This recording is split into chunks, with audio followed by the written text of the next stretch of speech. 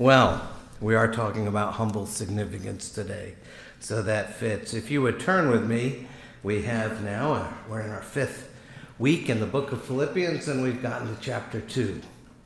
So we will be reading the first 4 verses today. Philippians 2, verses 1 through 4, and please listen carefully as this is God's word. So if there is any encouragement in Christ, any comfort from love, any participation in the Spirit, any affection and sympathy, complete my joy by being of the same mind, having the same love, being in full accord and of one mind. Do nothing from selfish ambition or conceit, but in humility count others more significant than yourselves. Let each of you look not only to his own interests, but also to the interests of others. The word of the Lord. Thanks be to God. Let's pray. Heavenly Father, this is your word. We need it now more than ever. Thank you for giving us the scriptures and making us your people. Lord, today we come again to these amazing words of comfort and conviction. So we pray that we would learn from you today, that we would learn how to count others more significant than ourselves, that we would learn what it means to think of ourselves less. Teach us how to put pride to death and to receive humility as our greatest ally, all by looking to Jesus. Thank you that once again we're learning from the inspired words of the Apostle Paul. Help us to hear them, understand them, believe them, and obey them. And so we pray, speak now through Philippians 2, and by the power of the Holy Spirit, help us see Jesus. For in his name we pray. Amen and amen. Well, thanks to an apparently very bored group of Norwegian sociologists, we have a wonderful study of chickens. You see, their study revealed that if you take 10 chickens, any 10 chickens, and you put them in a pen together and spread a little chicken feed on the ground, you'll witness an amazing phenomenon. In a matter of minutes, the chickens will form what the sociologists call a dominance hierarchy, or in plain language, a pecking order. Instinctively, through a series of skirmishes, they will determine who the number 1 chicken is, then the number 2 chicken, then the number 3 chicken, all the way down to unlucky chicken number 10. And the amazing thing is, once the order is established, the number 1 chicken can peck at the number 2 chicken without any fear of retribution. Chicken number 2 will just take it. But then chicken number 2 will turn around and peck at chicken number 3. And number 3 will take it from number 2, but then hand it to number 4 in spades. Number 4 won't do anything back, but will turn around and machine gun number 5. And so it goes all the way down to the line to that poor miserable chicken number 10, who doesn't have anyone left to peck. Terribly frustrating. See, we have no trouble understanding what the chickens are doing, because we too are always trying to figure out who stands where in the pecking order. Now, most of the time we do it better than the chickens. If you were invited to a 2-hour social event here in town, by the time you left, you'd have a pretty good idea of what the pecking order was and where you stood in it. One pastor tells the story of when he was invited to a luncheon at a local bank. The president of the bank was attending his church, and he thought this would be a good way to get to know the man better. However, when he arrived at the bank, he discovered there were 8 other men invited to the luncheon, all fairly well-known, well-off local businessmen, so 10 men total. And the conversation began and quickly turned to the following issues: where you worked, how many sales, how many employees. The pastor congratulated himself on remembering to bring a sport coat, but when he sat down, he noticed that everyone else had on a dark suit, white shirt, red tie, and cufflinks. And when the bread was passed, it looked like a Rolex commercial. 20 minutes into the luncheon, with his sport coat and Timex watch, it was clear who was chicken number 10. That was easily discerned. Same thing happens everywhere. Sporting events, parties, reunions, church. It even goes on with pastors. I go to some conference on some spiritual issue, and the discussion outside the room is how many people, how big a budget, how large a staff. And within a half an hour, the pecking order is clearly defined. No one is immune to this. Almost everyone looks at other people's professions, education, wardrobe, cars, homes, and tries to figure out where they fit in the pecking order. Now, you may be wondering, what's the big deal? It's just a harmless little game that we play. It really doesn't matter. Is that so? Actually, biblically, it does matter. Think about it. There's something else that happens once the pecking order is established. And that's what the Apostle Paul is addressing here in our passage today. Because once the pecking order is established, then the preferential treatment starts. Once we determine where others fit and where our place is in the pecking order, then we treat those above us with honor, respect, admiration. We try to please them. But for those below us on the pecking order, we tend to be a little less sensitive, maybe a little more callous. Often without even thinking about it, we can hold them in contempt. We don't peck at those above us, but we don't hesitate to nail those below us. And that means when the boss asks for a favor, they're probably going to get it from me or from you. When the VIP or the superstar wants preferential treatment, they usually get it. But what happens when it's the custodian who has a question for you? Or the single mom next door who asks for a small favor again? Or the teen down the street who looks like he needs someone to talk to? How do we react then?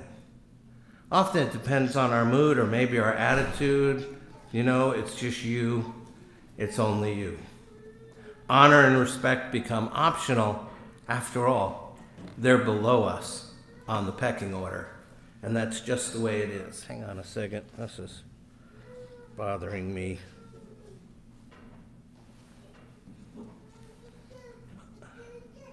Okay. So, simply put, God says in his word that he doesn't like this system. This system is foreign to his values. Think about what Jesus said, Mark 9, if anyone would be first, he must be last of all and servant of all. And in Luke 9, he said, for he who is least among you all is the one who is great. Last and least. That's what he said. And that means if you're just showing honor and respect to the VIPs, you're no different from anyone else. You're just following your instincts. Chickens do that. But when we focus in on caring for chickens 8, 9, and 10, then you're showing that you're followers of Jesus. It was just a year ago that we finished the Gospel of Mark. And if there's anything clear in how Jesus lived, it's that he spent a lot of time turning the pecking order upside down.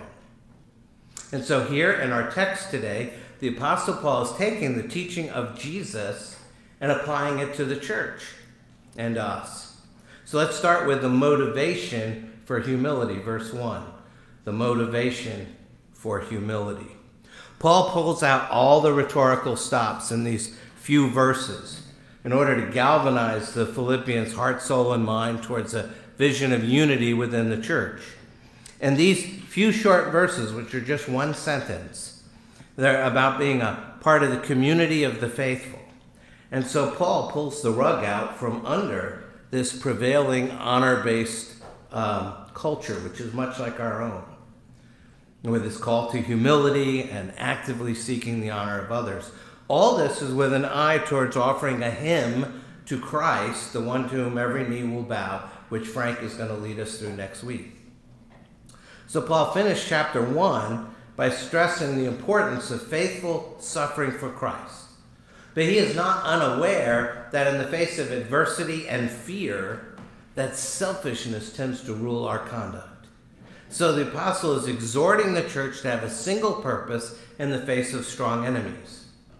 Now, back at the time of the Revolutionary War, Benjamin Franklin declared, "We must all hang together, or assuredly we shall all hang separately." I think Paul would have resonated with that as he wrote the Philippians. He recognized that not every enemy is outside the church. Often the real dangers are power grabs or prima donnas or prestige-seeking believers who weaken the body of Christ from within the church itself. And it's to this lethal danger that Paul turns his attention at the beginning of chapter 2. He has launched into a section of the letter in which he's urging us to live like Christians. Now, if you remember, our membership vows at Potomac Hills and throughout the PCA require us to affirm that we resolve and promise in humble reliance upon the grace of the Holy Spirit that we will endeavor to live as becomes followers of Jesus Christ. Well, that's what Paul's talking about here. He's talking about what it means to live as becomes a follower of Jesus Christ, what it means to live a life that's been transformed by the gospel of Jesus Christ. Now, he opens with a series of 4 if statements, maybe better understood as since statements or because statements, and that's because the if refers to certainties, not possibilities. And together, these 4 motivations remind us of the love that binds us together as God's people. So look with me at verse 1. So if there is any encouragement in Christ, any comfort from love, any participation in the Spirit, any affection and sympathy. The first motivation is that there is encouragement in Christ. We have the blessing of knowing Christ and being found in him, Philippians 3. We've been given the gift of faith, Philippians 1. Does anything lift our spirits more than knowing that we are in Christ? In the midst of trials and suffering, we are to find encouragement in our relationship with Jesus. Second, we have the comfort of love. This is presumably a reference to the love of Christ that comforts and consoles us. He is ours and we are his. But it might be a reference to the love for one another that flows out of this relationship with Jesus. This connection was made in Philippians 1, where Paul said that he loves the church with the affection of Christ Jesus. We know God's love, and his love makes us love others. Third, we participate in the Spirit. The Greek word translated participation is the same word used in Philippians 1:5 that mentions your partnership in the gospel. The word is koinonia. It's usually translated as fellowship. The Spirit unites us as brothers and sisters in Christ, Philippians 1:27, and as partners in the gospel. Paul's aware that disunity threatens the Philippians, so he reminds them of the Spirit-produced fellowship that they share. And then fourth, we share affection and sympathy. And this affection and sympathy, some versions use tenderness and compassion. This flows out of our union with Christ. Christ has loved us with amazing tenderness. He has shown us infinite affection. Sympathy and compassion have come to us from the source of all mercy, our great God. And so we share in a common experience of being the objects of God's compassion. And so this tender care should cause us to look out for the interests of others and to serve sacrificially. We all enjoy these amazing blessings as fellow believers. And notice Paul's approach here. He's not only warm and pastoral, he's also quick to mention the blessings of the gospel before he gives certain exhortations. If all you ever do is tell people what they're supposed to do, they'll eventually get burned out. We have to remind people of the blessings before giving the commands. These blessings are what motivate us to a life of humility. We've been given the love of God the Father, the encouragement of Christ the Son, the fellowship of the Holy Spirit, filled with the affection and sympathy of the triune God. And it's all undeserved. If that's not humbling, I don't know what is. Let's move on to the primary command of the text, which is in verse 2, and it gives us the purpose of humility, the purpose of humility. To be united, Paul says, the church must have the same mindset.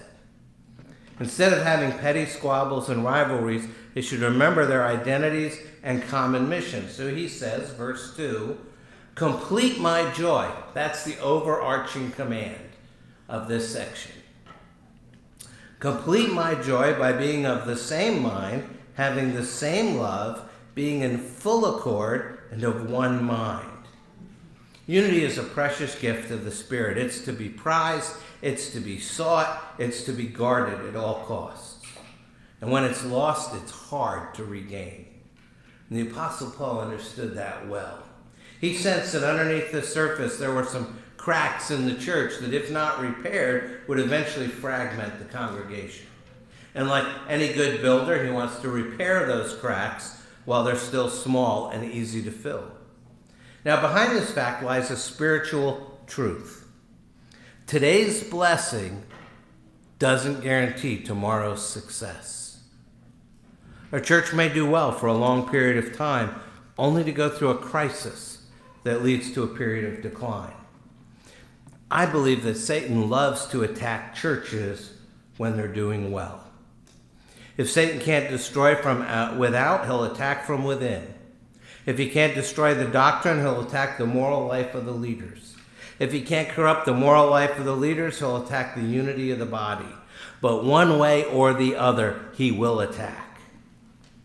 So here the Apostle Paul presses us to complete his joy by having the same mind. By that he means being like-minded. The word mind is actually a verb. It can be translated that you think the same thing. He wants us to have the same outlook, the same mindset. So what's he talking about? He's talking about having the mind of Christ. This is the same word he's going to use in verse 5, the next first verse of the next passage, where he says, have this mind among yourselves, which is yours in Christ Jesus. He calls on you to have the same mind. Now, he's not saying you have to think about everything the same way. He is saying, I want you to have the mind of Christ. I want you to have the same attitude in you, the same disposition, the same outlook that Jesus had. Paul is not saying that we need to think, act, and dress the same. Not at all. It's unity he's asking for, not uniformity. And there's a big difference. Unity comes from the inside, uniformity is forced from the outside. If you're going to do this, be of one mind, then you have to know what the purpose of unity is. And thankfully, Paul tells us. We're not going to dwell on it because that's actually next week's passage.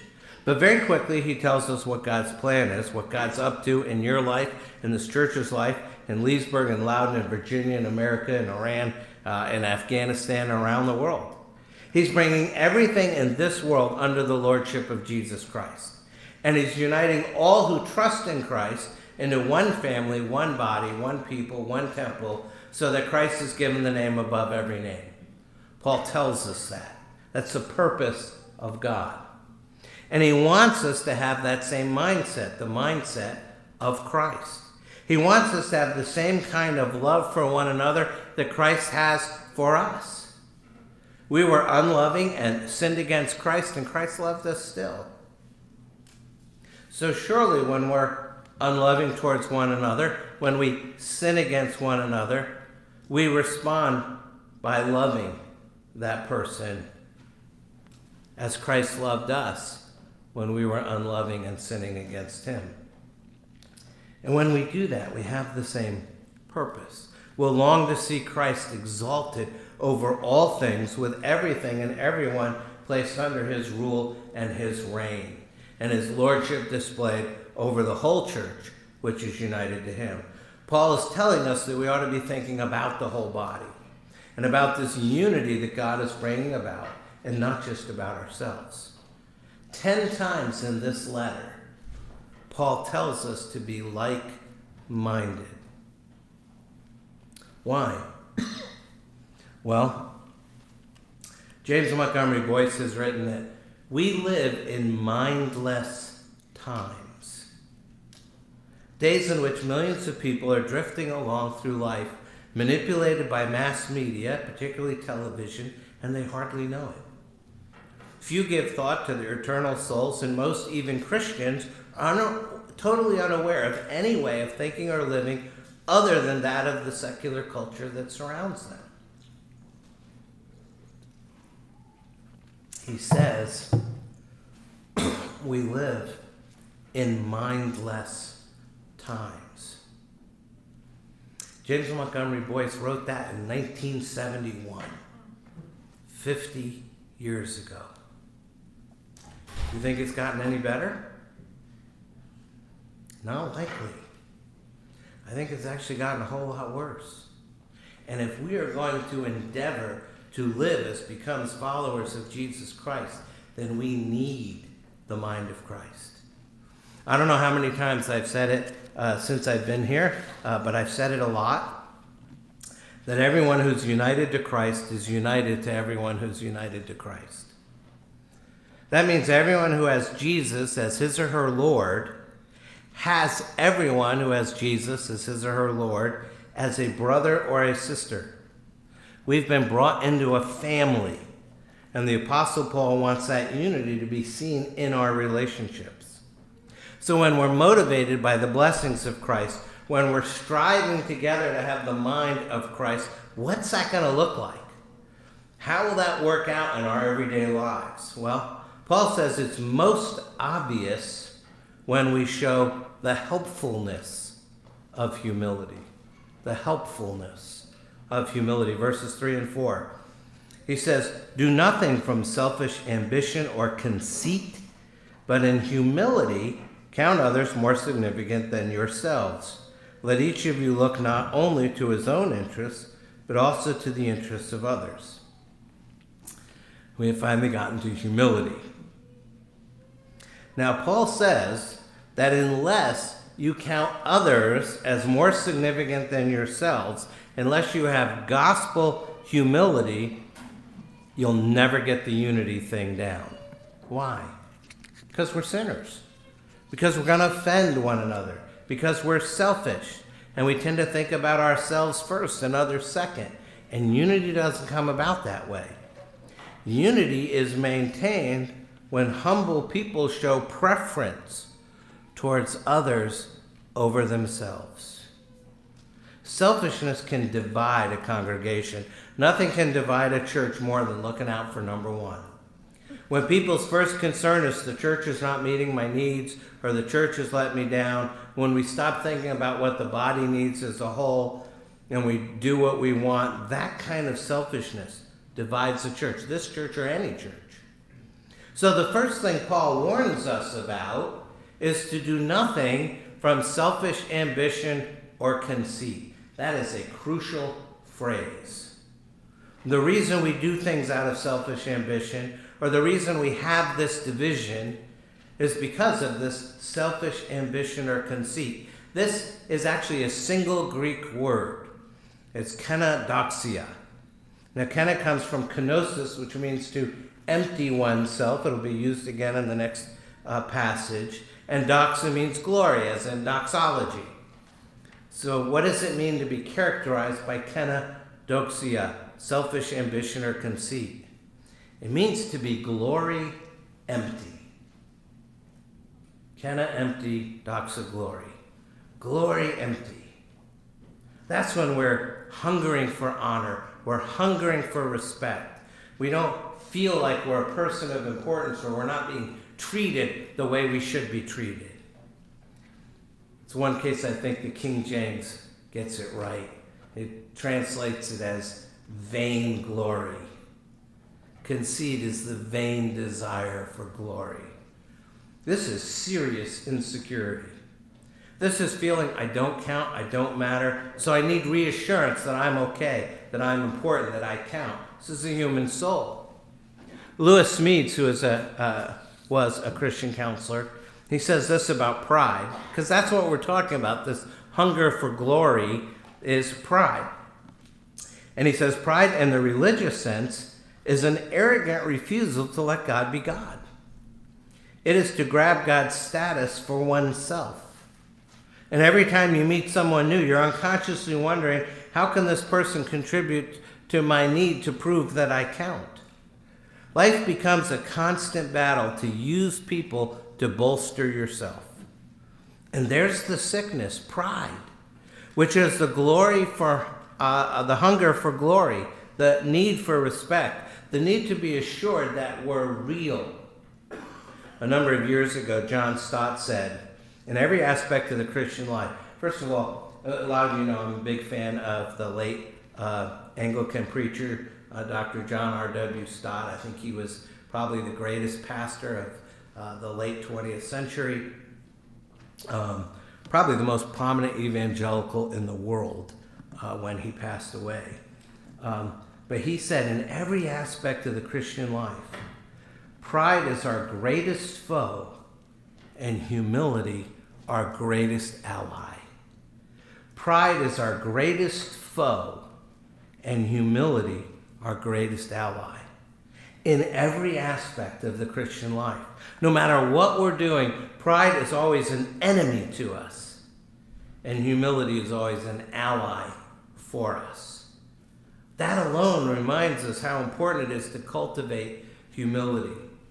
Now, there's two kinds of pride. The first one is seen in the self-centered person.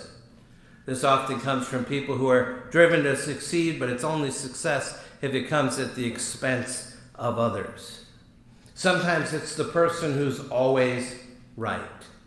No one is always right, but they're never in doubt. Sometimes it's seen in the constant contempt and disdain they have for others. I don't know how many of you have heard the comedian Brian Regan. He does a skit called I Walked on the Moon routine. It's about people who are always one-upping you in a dinner conversation. You know, you tell them something and they have a bigger story. You tell them you met a star, well, they've met 5. You tell them you have a buddy who has a lot, well, they've got a buddy who has more. There's always something better. And so Brian Regan, this comedian, says, I always wish at those times at a dinner party that I was one of those tiny handful of men who've walked on the moon, so that I could just sit there eating my hors d'oeuvres and kind of chewing and watching while this guy goes on and on about cars and houses and vacations, and then I could just say, yeah, well, I walked on the moon. It's like the ultimate in one-upsmanship. And you all know it. You've all seen it. Some of us have done it. That's a self-centered person. The second kind of pride is the self-conscious person.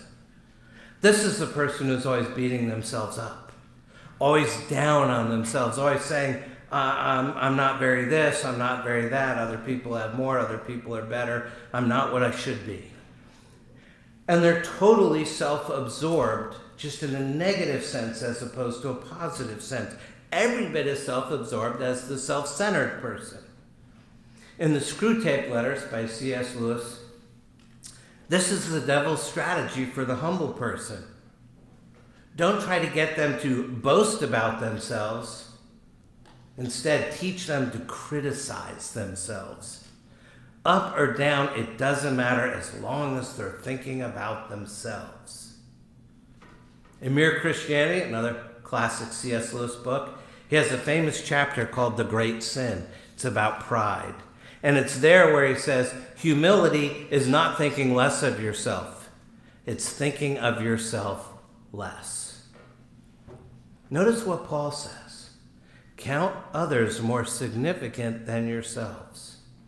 As he urges us to humility, he refuses to leave humility as some sort of abstract idea. He's giving us something concrete.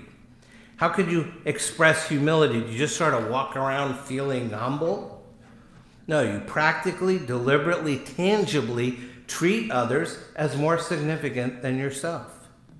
And if you're really humble, you're also going to be helpful. Paul doesn't just say that here. He says much to the same thing to the Corinthian church. 1 Corinthians 10, let no one seek his own good, but the good of his neighbor. Kent Hughes, I have a story for Tom here. Kent Hughes tells the story of a conductor of a symphony orchestra. And he was asked, What's the hardest, in the whole symphony orchestra, what's the hardest seat to find a musician for? What's the hardest, most difficult instrument? And he responded immediately, second violin. I can find plenty of first violinists.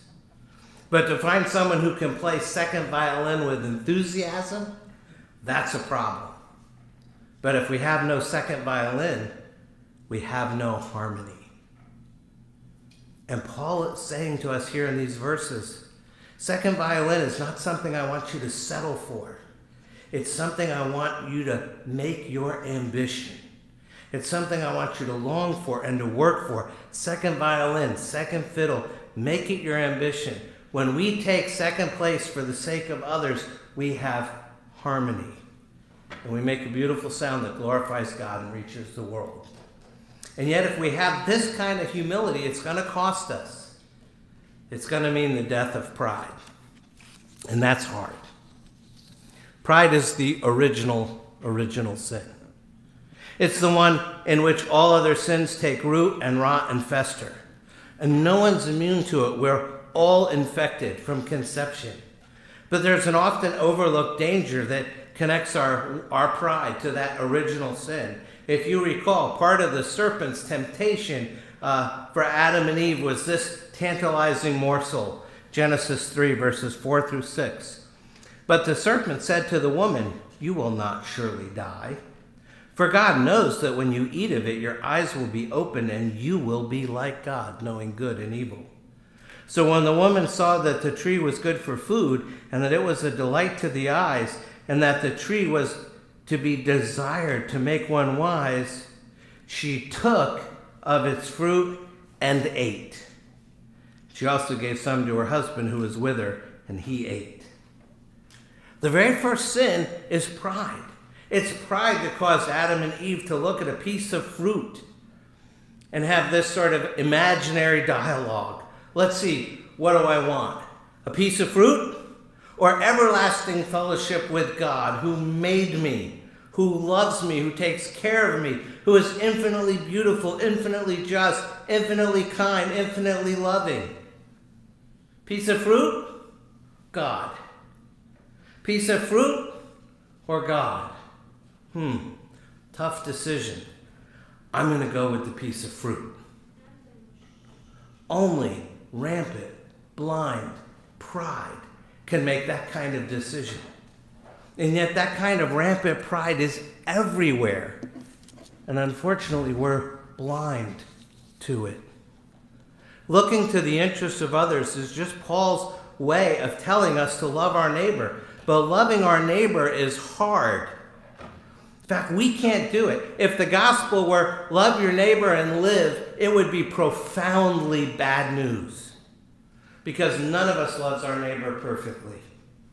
But the good news of the gospel is that we have a neighbor who loved us and laid down his life for us. And this neighbor didn't lay down his life for his friends, but for his enemies, for us. We can enjoy God's blessing and know his grace because our Savior obeyed the first and second greatest commandments for us. The good news releases us from condemnation and sets us free to love our neighbor as ourselves. It enables us to count others more significant than ourselves. And this truth is gloriously manifested for us at the Lord's table. We're ready to take communion. As we gather in Jesus' names, we are going to hear Jesus say the words, "Take and eat." It's as if Jesus, recalling the words from Genesis 3 about Adam and Eve taking and eating the serpent's fruit, says, "Watch this, Satan." And he repeats the words by offering himself as a sacrifice. "Take and eat. This is my body given for you." And what were words leading to condemnation are now on the lips of Jesus, words of salvation. This is what enables us to love our neighbor. We've been set free from the bondage of sin and pride to finally be who God made us to be. If you don't get anything else out of this message, get this. Humility only comes. Gospel humility only comes at the foot of the cross. If you don't sit hard by the cross, if you're not constantly surveying the wondrous cross, if you're not constantly saying to yourself, my richest gain I count but loss, and pour contempt on all my pride, if you're not amazed by that wonder, amazed by the wonder of his love, amazed by the wonder of his grace, you will not be able to combat pride in your life. Staying by the cross and looking into the face of Christ is the only weapon the Christian has against pride. Remember that when you take and eat. You need to pray. Take a moment to do that, and then I'll close.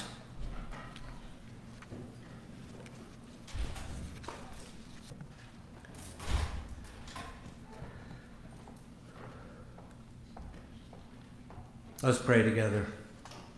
Our Lord and our God, thank you that you have spoken to us by your Son. Open our eyes that we might see our sin and then see our Savior. God our Father, we bow before you and we confess our need to pour contempt on all our pride. And so by your grace, by the power of the Holy Spirit, we ask that you would change us, that you would enable us in humility to count others more significant than ourselves, so that we might look to the interests of others. Help us who have fled for refuge to the foot of the cross, where gazing on the face of the Lord Jesus Christ, we see the one who loved us and gave up his life for us. And so we thank you for the one who was made a curse for us, the one who bears all our sin on the cross, the one who redeems us by his blood, shed for many for the remission of sins, turning his curse into our blessing for the salvation of our souls. Grant that we may live like people called to come to his table, to take and eat, and in feasting on him we can fast from ourselves. Continue to work in each of us this fall as we learn how to live lives worthy of the gospel. Teach us to respond with a greater trust in you and your word, and through the book of Philippians, draw us ever closer to the one who said, take and eat, turning condemnation into communion. Your Son, our Savior, the Lord Jesus, who lives and reigns with you in the Holy Spirit, one God, now and forever. Amen.